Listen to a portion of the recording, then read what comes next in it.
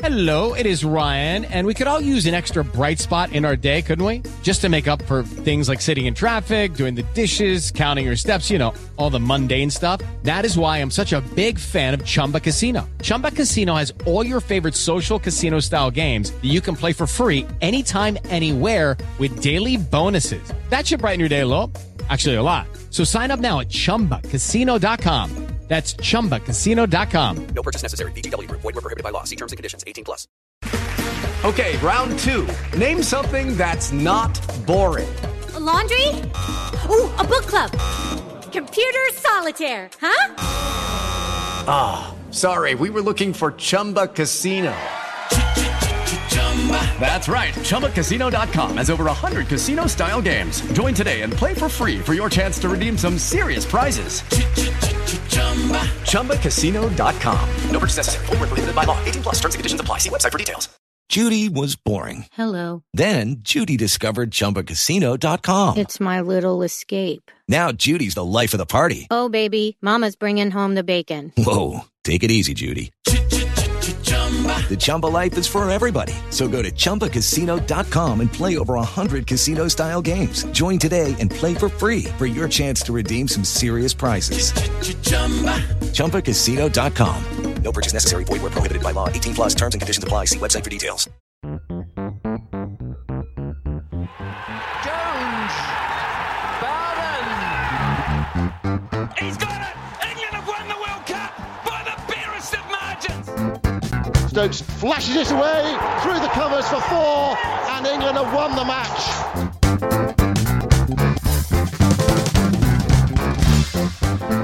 Hello and welcome to the Analyst Inside Cricket. And if you can hear a dog barking in the background, it's probably an England supporter because it wasn't a good day for England. The first test in the new stadium of Ahmedabad, a magnificent looking venue, and England's batting did not honour it in any shape or form. 112 all out, and India replied with 99 for 3. And Simon, you were watching from the Oval, which actually is quite a smart ground in its way, but this new stadium is absolutely magnificent.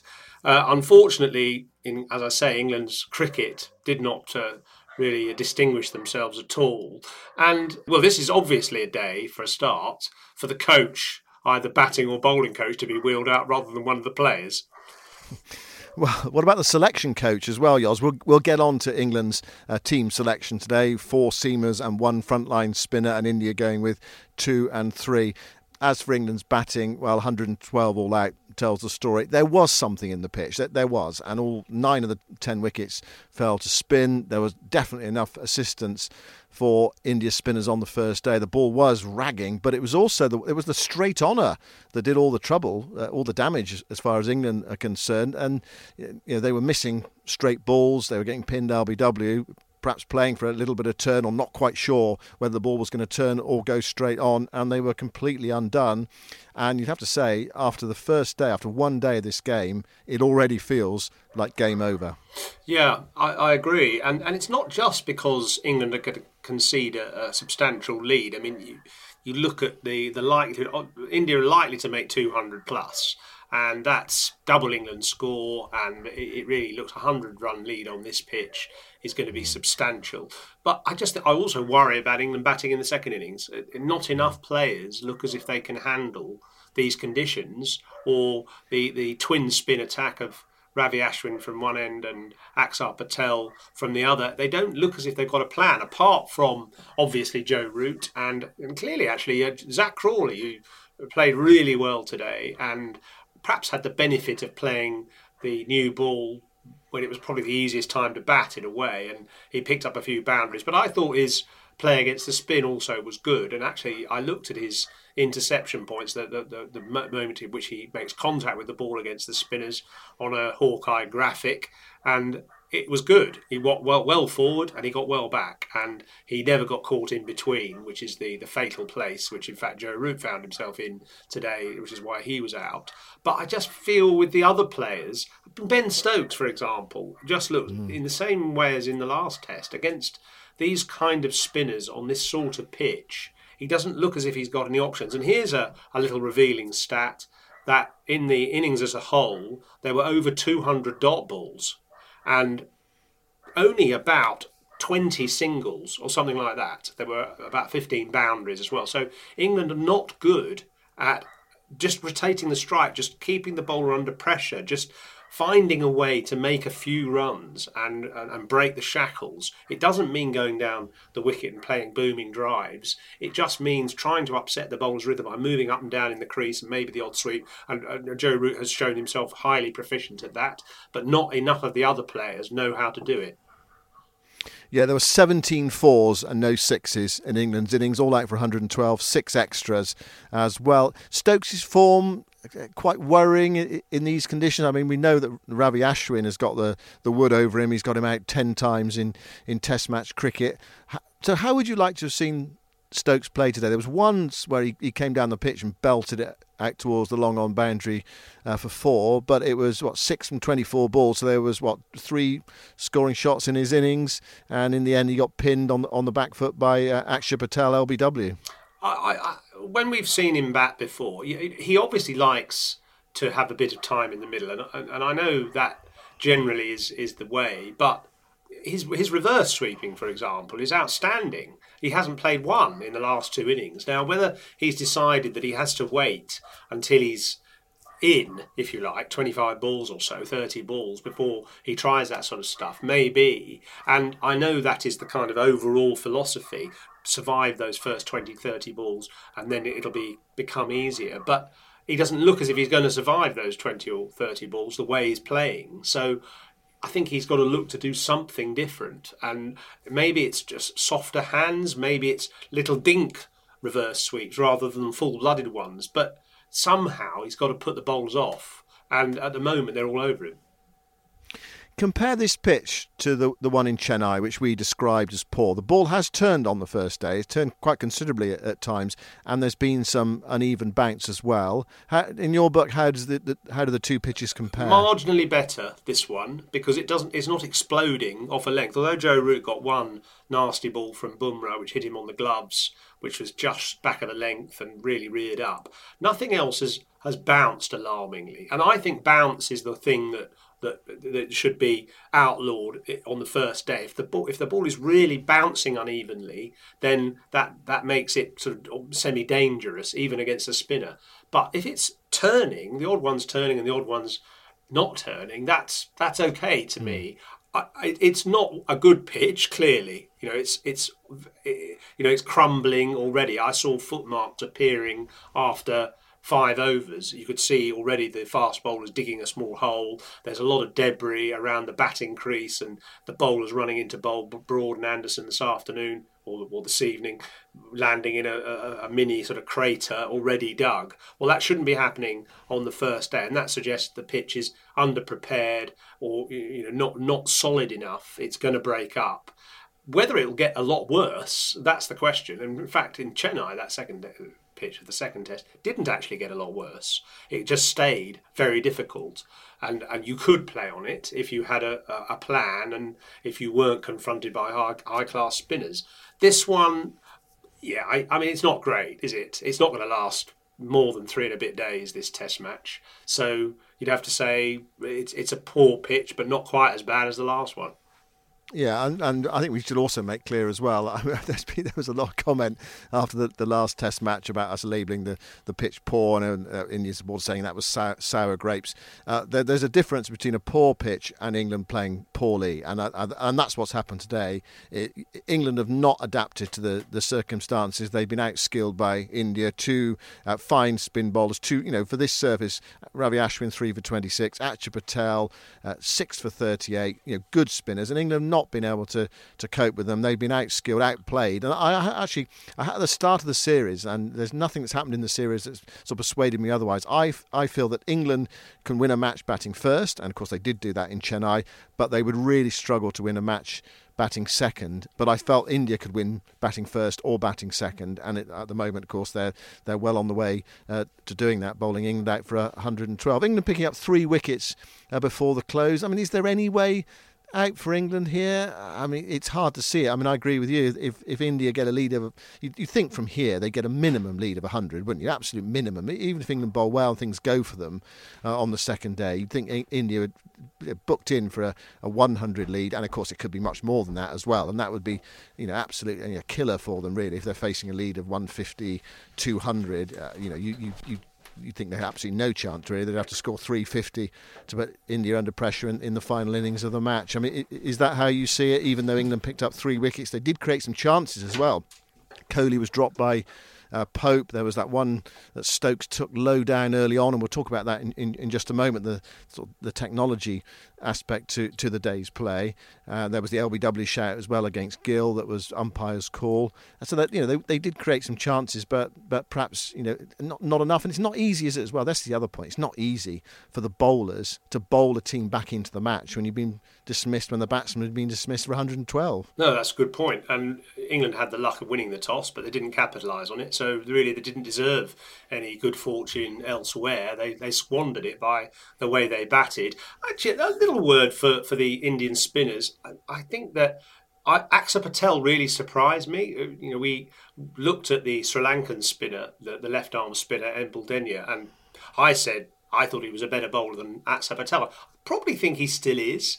But I think Axar Patel was impressive today because he just bowled a relentless line and length. And that's where I say England have to find a way to upset him, because he's able to just come on and sling them down. And there's not a massive amount of thought and artistry to his bowling. It's just good control.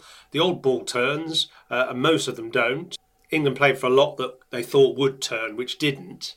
They didn't get out to the big turning deliveries. And what he did do well was he bowled straight. And actually, this is something that Graham Swan talked about on our virtual cricket club a while back. He said England spinners are not taught to bowl at the stumps. Certainly, Axar Patel, with a slightly round arm slingy action, so he gets the drift into the right-handers and then occasional spin away, does bowl at the stumps. And it does make him very effective on a pitch like this, which the odd one's turning, but a lot of them are not. Ashwin, absolute artist. How he got Joe Root out, for instance. He'll go over the wicket, he'll go round the wicket, he'll toy with the batsman's footwork, and he really unsettled Root by simple tactics. A couple of quicker ones, a couple of slower ones, just slightly fuller, slightly shorter. And in that over in which Root was out, he went back to one, tried to work it into the leg side, couldn't get off strike.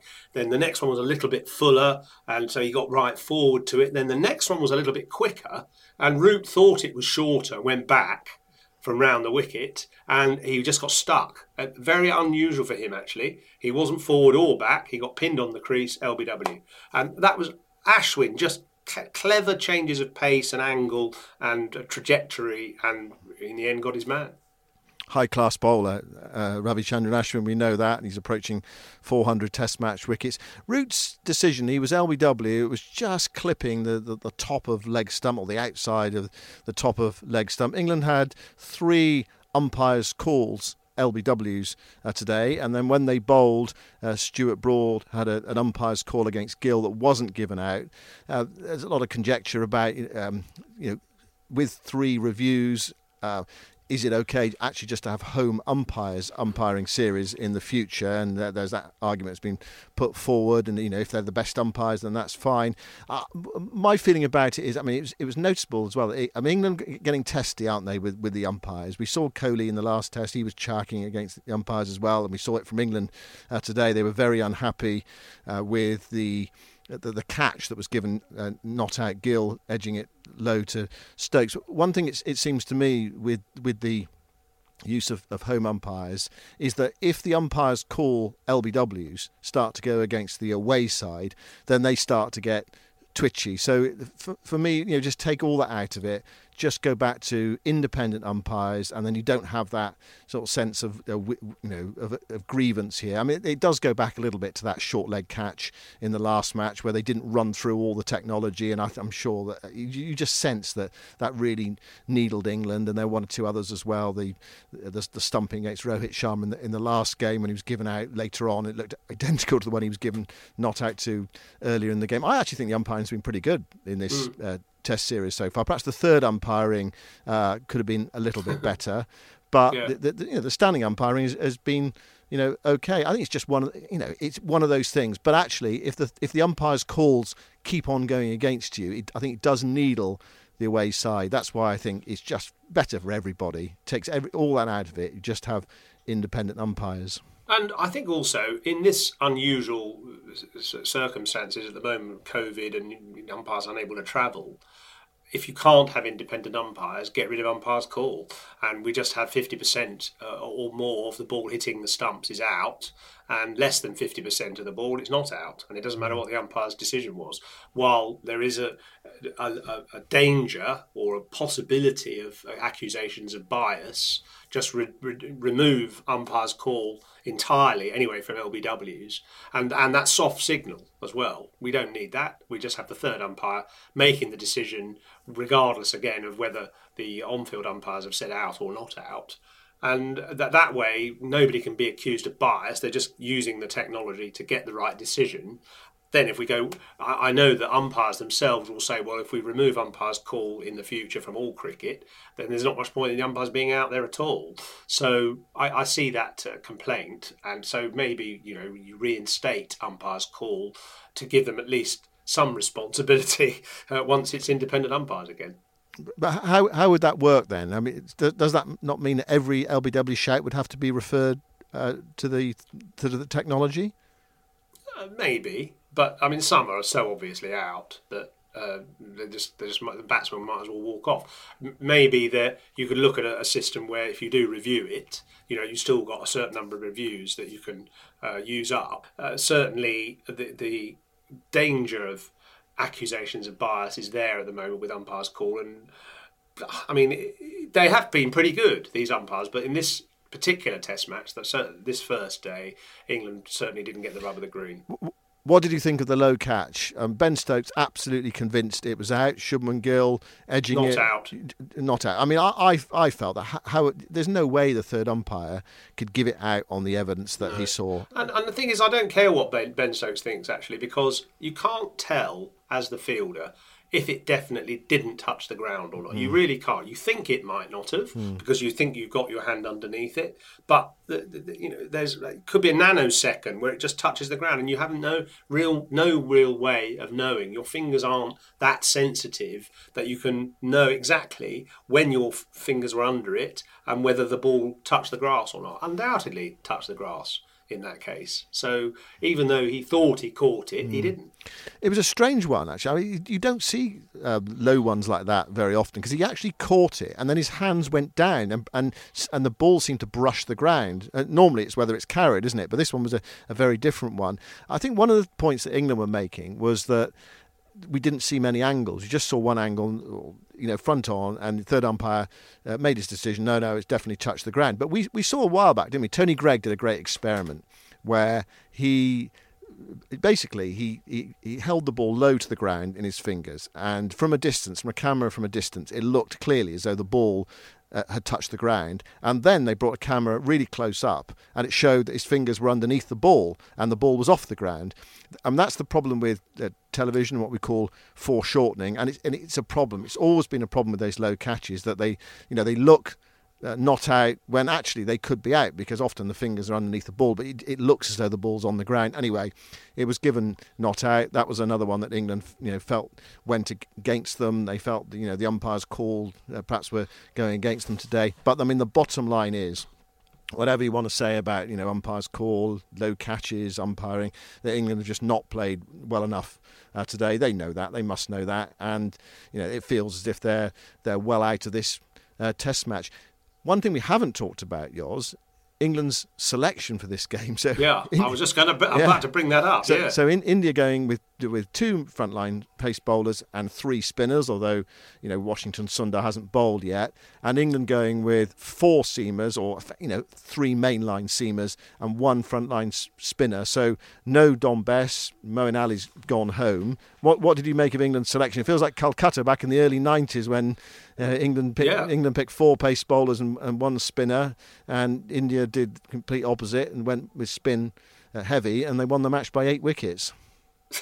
I was there actually, and it was slightly embarrassing, and it is embarrassing this time as well. I think you must go in with a balanced attack on these pitches, and the day-night stuff is a bit of a myth or an illusion that you think wickets are all going to fall to seamers in the twilight. You know, when India were all out for 36 in Adelaide, that was in the daylight. That was in the afternoon when they got bowled out. And I've done some research on it actually, and the ball does seem to move a bit more under lights sometimes, but not always. And actually, more wickets have fallen in other periods during day-night Test matches than definitely during twilight. So whether England were seduced into their four-seamer attack by the prospect of bowling under lights with a pink ball, I'm not sure, but you've got to look at the surface, and to me the surface from about the fifth over, I actually put on Twitter, this is going to turn big after 5 overs. So they must have been able to tell from looking at it that it didn't have a huge sort of substance to it. It didn't look firm. It looked as if it was going to crumble, and therefore you've got to pick two spinners. Poor old Jack Leach feels a bit alone there, sort of waging a war on his own from one end, while the seamers rotate from the other. England desperately needed another spinner. If they had, they would also had a stronger lineup with the bat, with Bess in the lineup at number 8. You can't have Jofra Archer batting at number 8. And by the way, I was a bit disappointed in Archer's bowling today. I think he must be not fully fit. He's got that thing on his elbow, and he's certainly not slipping himself pace-wise. Whether he was finding the footholds not so good, I don't know. But no, I think England got it wrong, and they should have played two spinners, and they needed a bit more depth in the batting. And if you're Dom Bess, looking at that surface, I mean, any self-respecting spinner would want to bowl on a surface like that. And whether it will knock his confidence, the fact that England didn't select him for this game, I'm sure they'll select him for the next game because it's a day match and it's in Ahmedabad, and presumably the ball will spin again. But looking at that, he said, well, surely this is a test match for me. But do England trust him enough? I think they were. They were a bit seduced by the pink ball. It seems to me that was their plan. The pink ball is going to do plenty for our seam bowlers. But of course, one thing we should reiterate on all this: you can have all these plans, Yoz, and it might well be that if England had scored 300, it might be that the seamer policy, which they feel gives them a bit more control, might have worked with the one spinner and route as well. But of course, if you get bowled out for 112. Then you've got no chance, have you? Really, it's so difficult. You're always chasing the game, so you could even have two spinners, and it probably wouldn't have made much difference if you get bowled out for so few in your first innings. I mean, you're not giving the game away, but it's a long way to giving the game away.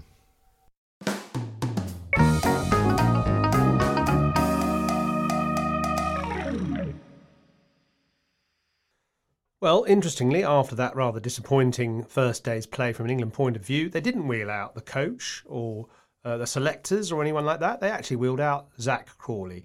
And he was talking quite modestly at the start about the fact that he had the benefit of batting against the new ball. And then he talks about England's disappointment that some of the decisions today didn't go their way. But really, he feels they've only got themselves to blame. I think it was easy to bat against the seamers. I managed to get to 30, 40 before the spinners came on. That might have something to do with it. And it's never easy starting against spin over here, especially in these conditions against their bowlers. So, it wasn't easy. But that said, we know we've got to be, we should have got a few more runs. And if we'd have got 200, I think a nice competitive score to put us in a good position. But, we're a bit short, but a good day tomorrow if we start right. We were preparing the nets, and it was doing quite a lot for the seamers. And, a few days out, it looked like there was a lot of grass on the wicket. They obviously shaved that grass off and quite a bit today. But, I think our bowlers could easily take, 20 wickets on this wicket, on this pitch. The standard they are. And like I say, we didn't really help them with the lack of runs, but we can put that right in the second innings. We're behind the game. We need those little 50-50s to go our way. And it seemed like none of them went our way today. And that's just the way it goes sometimes. And it certainly went that way today. And, it is frustrating. We desperately want to win. And, it doesn't help our chances of winning when the 50-50s don't go against us. But it's out of our control, and, you just keep trying to do better. And hopefully we play better tomorrow and don't even need 50-50s. Well, that was Zach Crawley, and he speaks similarly to the way he bats, actually, with poise and intelligence and good understanding. And yes, let's hope for a better day for England tomorrow. There's an interesting spectre actually setting up with this Test series now, with India obviously on top after the first day of the third Test. Now, if they go on to win this Test match and the next one, they will qualify for the World Test Championship final. But if they win this Test match and then England win the final game, so it's a 2-2 series, actually Australia will go into the World Test Championship final. So there's this weird spectre of Australia cheering on England, if not in this Test match, then certainly in the one to follow. All quite bizarre, really, but there we are. That's what the World Test Championship is. And, of course, the final will be on June the 18th, likely to be at the Ageas Bowl, and New Zealand already there. Who else will it be? We'll find out over the next few days. We'll be back to report on the second day of this third Test match from Ahmedabad at this time tomorrow. Hope you can join us then.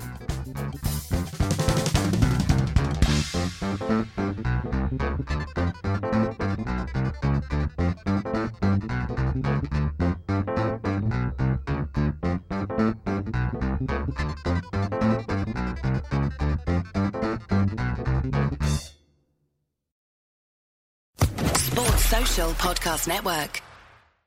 It is Ryan here, and I have a question for you. What do you do when you win? Like, are you a fist pumper, a woohooer, a hand clapper, a high fiver? I kind of like the high five, but if you want to hone in on those winning moves, check out Chumba Casino. At ChumbaCasino.com, choose from hundreds of social casino-style games for your chance to redeem serious cash prizes. There are new game releases weekly, plus free daily bonuses. So don't wait. Start having the most fun ever at ChumbaCasino.com. No purchase necessary. VGW Group. Void where prohibited by law. See terms and conditions. 18+.